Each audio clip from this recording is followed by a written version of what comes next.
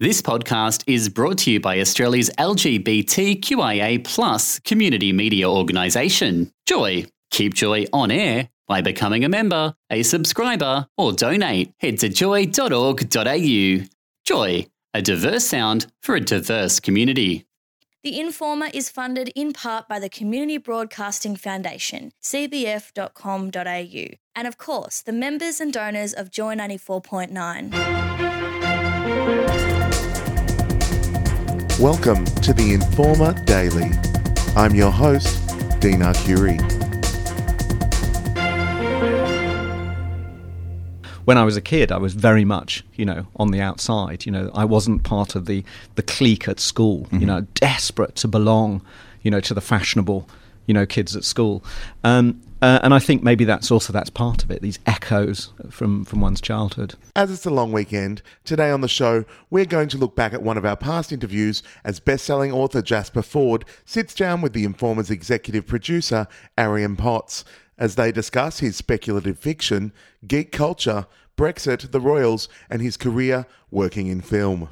I'm a bit of sci-fi. Mm-hmm. I'm kind of speculative. I'm fantasy. I'm kind of all over the place. But I kind of like to call it speculative fiction because I have I write by a sort of a concept that I call the narrative dare, where essentially as I think up a weird concept, like Humpty Dumpty was murdered. Discuss, or explain the porridge in the Three Bears, why it was at different temperatures when it was poured at the same time, or write a story about somebody who can travel inside books. A world order based on visual colour, or Early Riser, my latest one, write a thriller set in a world in which humans always hibernate. Yes. So I think it's a kind of speculative kind of fiction. With Early Riser, you certainly went in a different direction than your first series, Thursday Next, but still in similar sort of themes, similar geography, and I don't know how to put it. There's the voice that you have as a writer that certainly comes through, and I kind of see them as going together in a way, because they're exploring these really unusual ideas. I don't know, in a similar way. Yeah, and there's I suppose they would be because it's me writing it. This is actually it's a very interesting question, because I think when you're in any sort of creative endeavor, you're kind of exporting your worldview. Whether you're a photographer or an artist, a musician, a writer, and you have this way that you look at the world. And even though the Thursday Next world, which is a world which is a sort of parallel world to ours, where people love literature that much more, it's kind of a world that I kind of like. But I can also see that world, although it'd be nice in a lot of ways, would still be flawed. Because humans are, ultimately, flawed. And I think that's the same with the Early Riser world. It's looking at this slightly off-kilter, different way of looking at things that still has very human flaws in it that you can pull the drama out of. A lot of your characters come from the outside of their community. They're they just don't fit in with where they're at, and they're struggling to work within that world. What sort of drives that theme for you?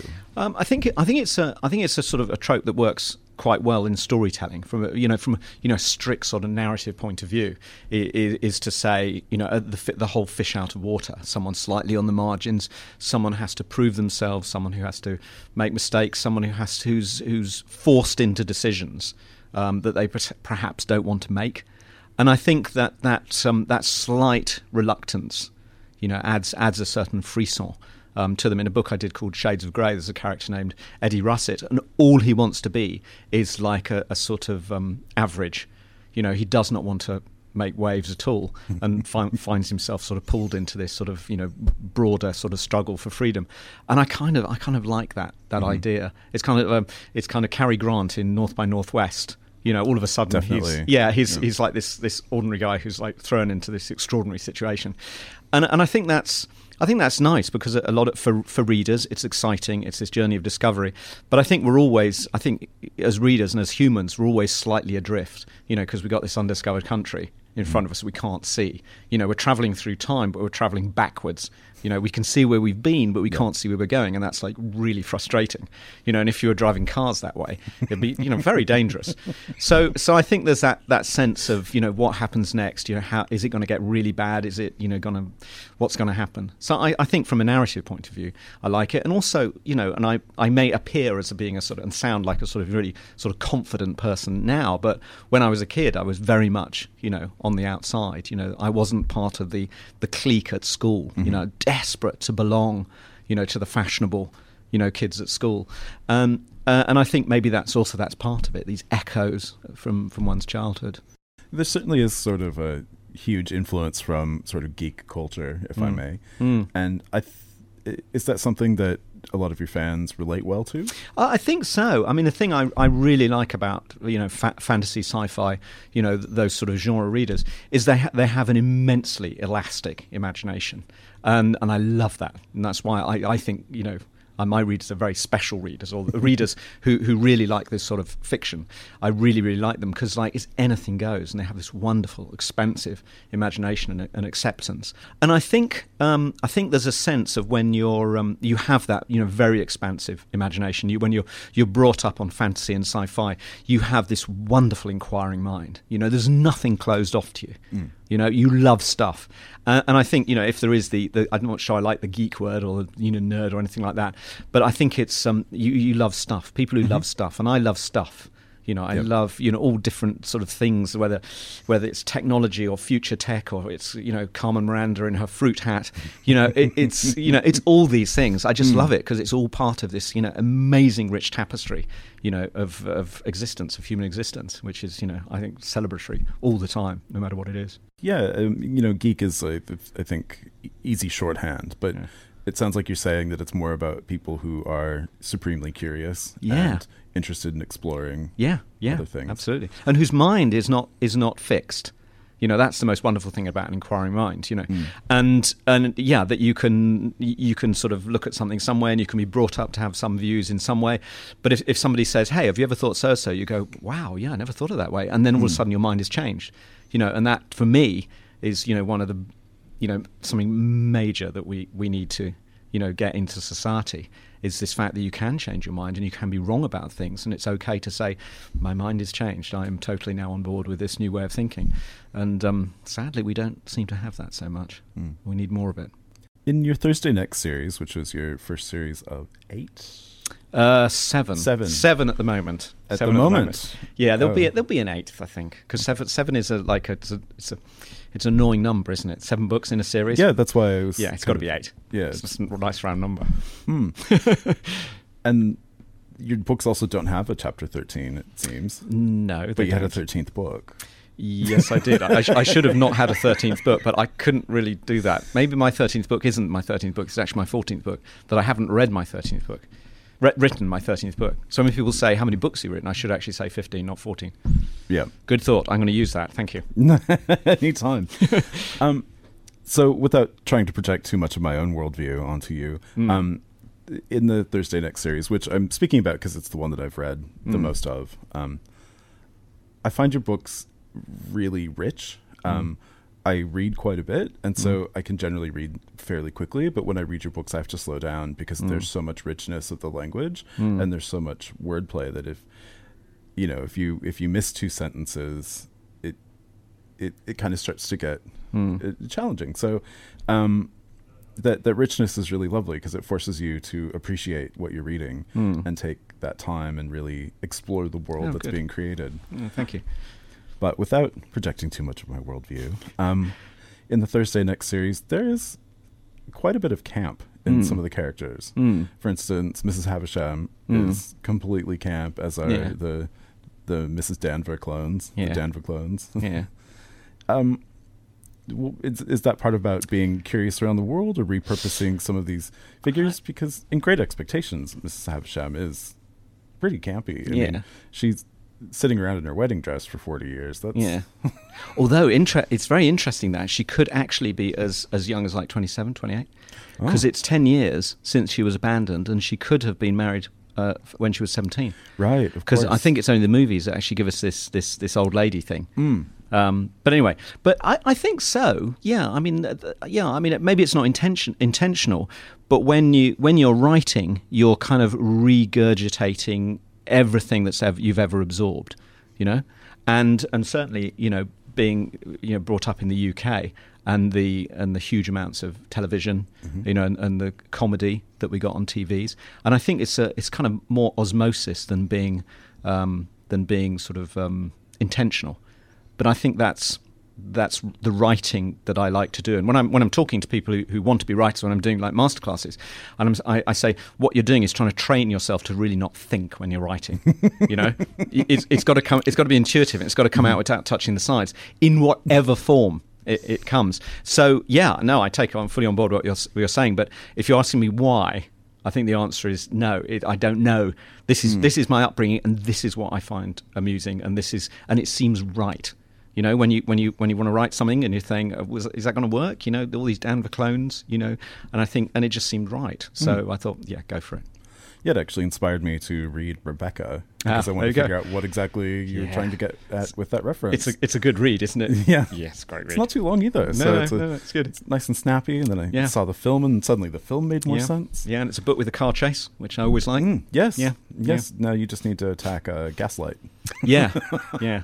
That's true. Sort of the word of the year. Yeah. Now with the Thursday Next series, they're set in 80s Britain. Yeah. And you grew up in Wales. Mm-hmm. Well, sort of Wales, London, Devon, all over the place. So just southern Great Britain. Yeah. Why that time period? Well, at the time, I was writing. I started writing it in 95. Yep. And although the book that you start out to write is not the book that you end up with, right? So when I was initially starting to write it, I had the idea that it was a now it can be told story, right? Where you'd say, do you remember when Jane Eyre had a different ending? What was that all about? And then you go, well, and then you tell this story. So I had this kind of Name of the Rose beginning to the book originally, where we have a much older Thursday Next explaining this kind of story, and that all went by the by. But I wanted it to be told in sort of retrospection, and it was an arbitrary 10 years previous to when I was writing the book, which 95 then becomes 85. Sure. And it was that simple, really. Okay. Yeah. So there's no particular reason why it's set in the 80s. I just did not want it to be contemporary. Well, I was thinking about it as an outsider from the UK, that it might have been a reaction to Thatcherite Britain and that time period, because the People's Republic of Wales, or is it the Socialist Republic of Wales? Socialist Republic of Wales. Yeah. You've got that, and then almost I don't think any mention of the royals. No, I don't think so. No. And a more democratic Britain than we see today. Yeah. So with that time of huge economic change, but. Yeah, and it's kind of a weird one, and I didn't. Sometimes you think, well, and right, it's set in Britain. What am I going to use? What am I going to play with? What am I going to? And the royals didn't seem to enter it, and I think that there might be some reference somewhere where they were maybe sent off to Canada at the beginning of the war and got torpedoed, or just liked it and had just enjoyed it in Newfoundland so much they stayed. Or something like that. I think there's some bizarre reference somewhere, but I just sort of left them out of it. Really, I don't know why, but I just didn't want to do anything with it, and I don't think they appear in any of the books. Right. Yeah. Although dispossessed aristocracy do turn up in Early Riser. Yes. Yeah, which I think is really quite funny. I quite like that.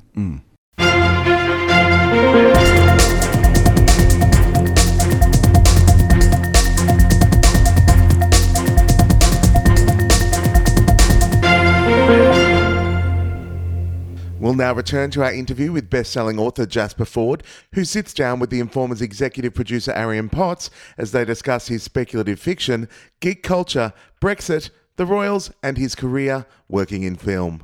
Moving toward things that are a little bit more contemporary, your home country is going through a constitutional crisis of extreme measures, and it's challenging for people on all sides. No one seems to have any consensus about what's going on with Brexit. But aside from all of that and the Leave and Remain stuff, how do you maintain hope when you're faced with a situation that is so No matter what your view on it, I think it's just so overwhelming. I mean, it's a really hard one, and we were talking about this earlier. And I have this. I think in general I'm a sort of optimistic, and I have this sort of saying that, you know, in every car wreck there's always a usable bolt, you know, and out of the car wreck that is Brexit, there must be something that's going to come out of it that is usable.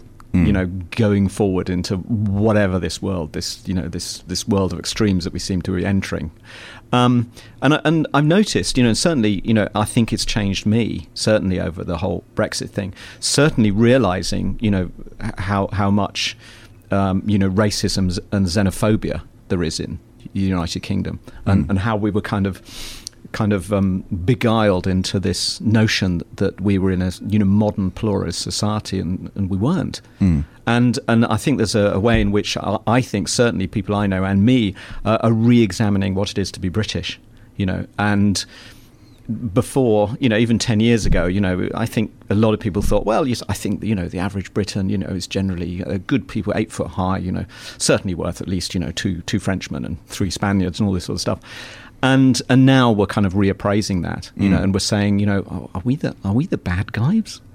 You know, and this is very interesting, and this is also coming out of academic. There are now academic papers who are looking at you know, appeasement, looking at the run up in the 30s and all this sort of stuff, and you know, and I don't think we're going to look very good out of it, and I think that is healthy, you know, because it's this reappraising of this notion of the, you know, this sort of arrogant you know, British, and that might be helpful in the long run, but short term, it's, you know, it doesn't look good, I must say. And I don't know whether you want to talk to. The next book I'm doing is my Brexit anger book. Oh, really? And this is all about. It's called The Constant Rabbit, and it's the premise is that 55 years ago, 18 rabbits had an anomalous anthropomorphizing event, right? So ordinary rabbits became 6 foot high and could talk. Oh my. You know, wore tunics and could drive cars and did all sorts of things that, you know, humans and rabbits did. So this sort of, you know, and writing books about talking, you know, animals is always good fun. Yeah. And then and that's what happened. But then the book is set in 2021, where there are 1.2 million rabbits, and a family of them move in next door in this little village in Middle England. And of course, the talk instantly is, well, you know, they breed. So there's this kind of riff on xenophobia, on racism, on fragility. Hominid supremacists come into the story, and it's kind of really sort of my take on and complicity. You know, complicity in a racist society, and it's all about that told through the eyes of rabbits. I describe it as Watership Down meets District 9. And my way of looking at it, and I think this is the way sort of, you know, I'm dealing with it. I should be dealing it better. I should be doing on marches and throwing bottles through windows, but I'm far too polite for that. So, you know, then you become perhaps maybe part of the dialogue. And I kind of think that writers should not be preachy, because that's really boring, and there's always pushback if you're preachy. But there is this sort of, you know, cloud of collective consciousness, you know, that gathers above all of us, and as an author, you can just sort of like maybe huff it in the direction, you know, that you want to go, you know, sort of celebration of diversity, or, you know, social inclusion, and you just want to push it that way just a tiny bit, you know, but the most you can hope for, you know. I've got a really left field question for you. Yeah, go on. So, everyone's had dreams about the Queen. Like, everyone has had a dream about the Queen. Well, in reality, you mean? Yeah. I do you know what? I do not think I've ever dreamt about the Queen, I have to confess. But anyway, carry on. So it's like a thing. It's like the most dreamed about person. Yeah? Okay. I've read that somewhere, or I've made it up. Okay. No, yeah, maybe I made it up in a dream. Yeah, okay. But Elizabeth has been such a figurehead of British culture and society, and she's in her mid-90s now, and won't be with us too longer. That's going to represent a huge mental change in people in the UK when she passes, and suddenly we have King Charles and Queen Camilla. Do you have any thoughts about that? I don't really have many. I don't have too many thoughts. The royalties, sort of peculiarities of my tribe, perhaps best described, like the C of E. I don't know really. I mean, it depends which way it goes. I mean, it's worrying because the nationalism that we have at the moment, this almost sort of British supremacism that we have. And that then there'll be this sort of patriotic outpourings as well, and that I don't think ever ends particularly well.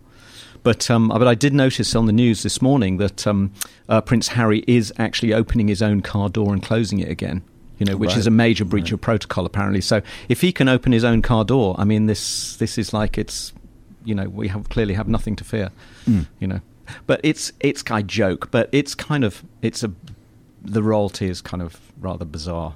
Oh, definitely. I don't know what's going to happen. Who knows? But it might be a good opportunity for Australia to turn into a republic, couldn't it? Mm-hmm, yeah. When another referendum. Madge goes, yeah.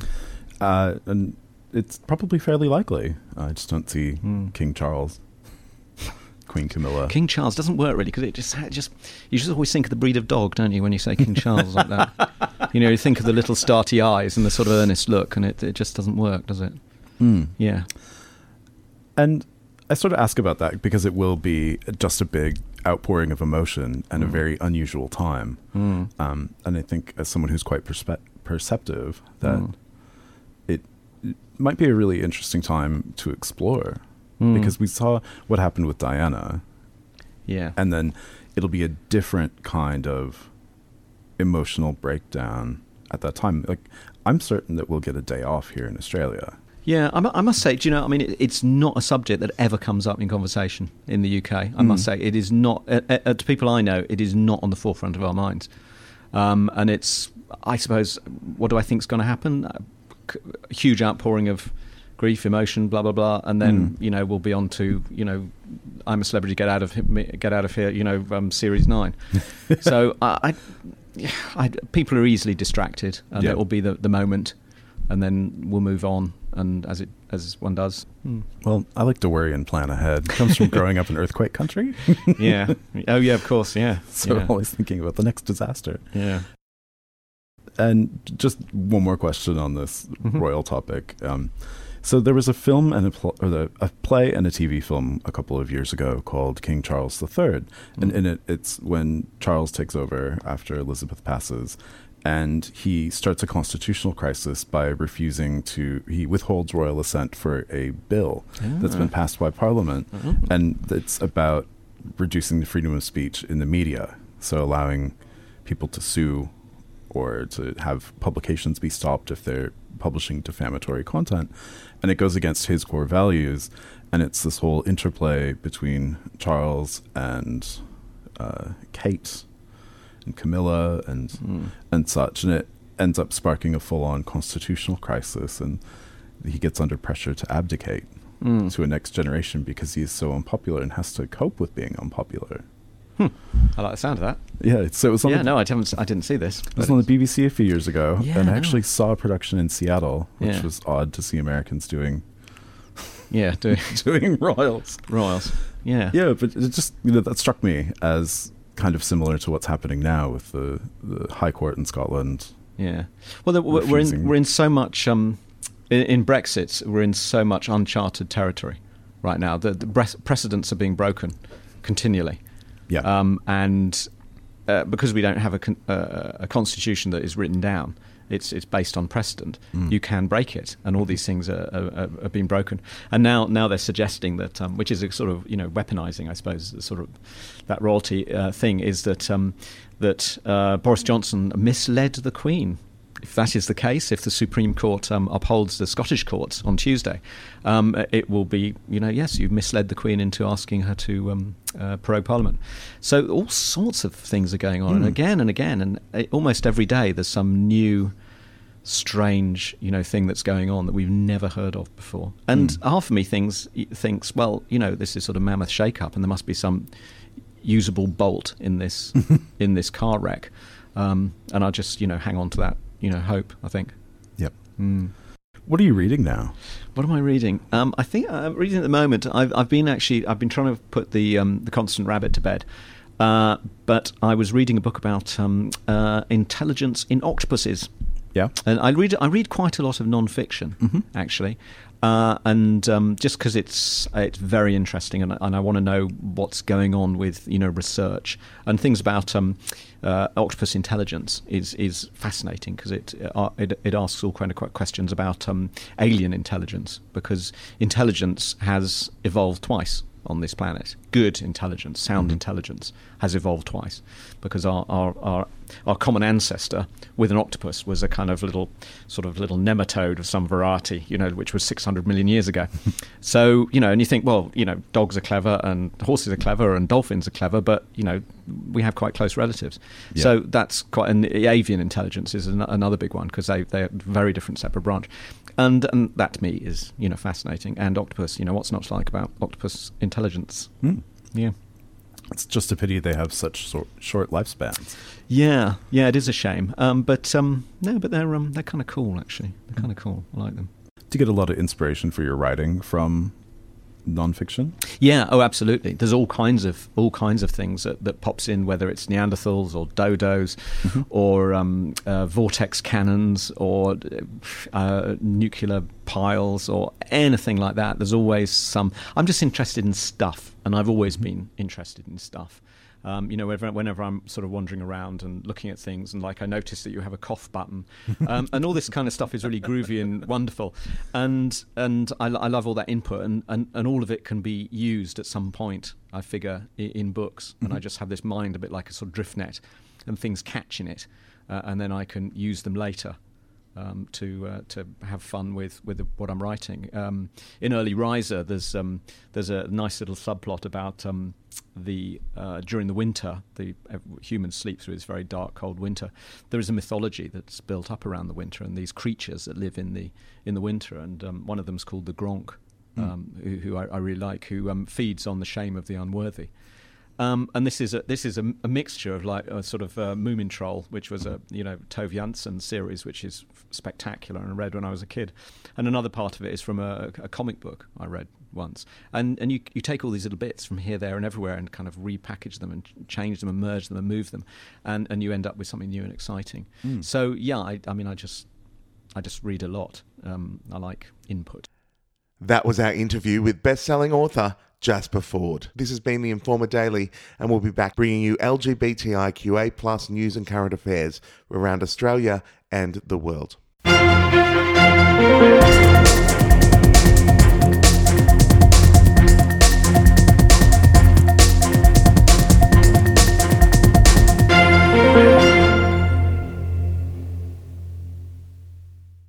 The Informer is funded in part by the Community Broadcasting Foundation, cbf.com.au, and of course, the members and donors of Joy 94.9. You can help us by visiting joy.org.au and become a member or donate. Any amount helps us bring you community-powered radio. Thank you. Thanks for listening to another Joy podcast brought to you by Australia's LGBTQIA+ community media organisation, Joy. Help us keep Joy on air. Head to joy.org.au. Joy, a diverse sound for a diverse community.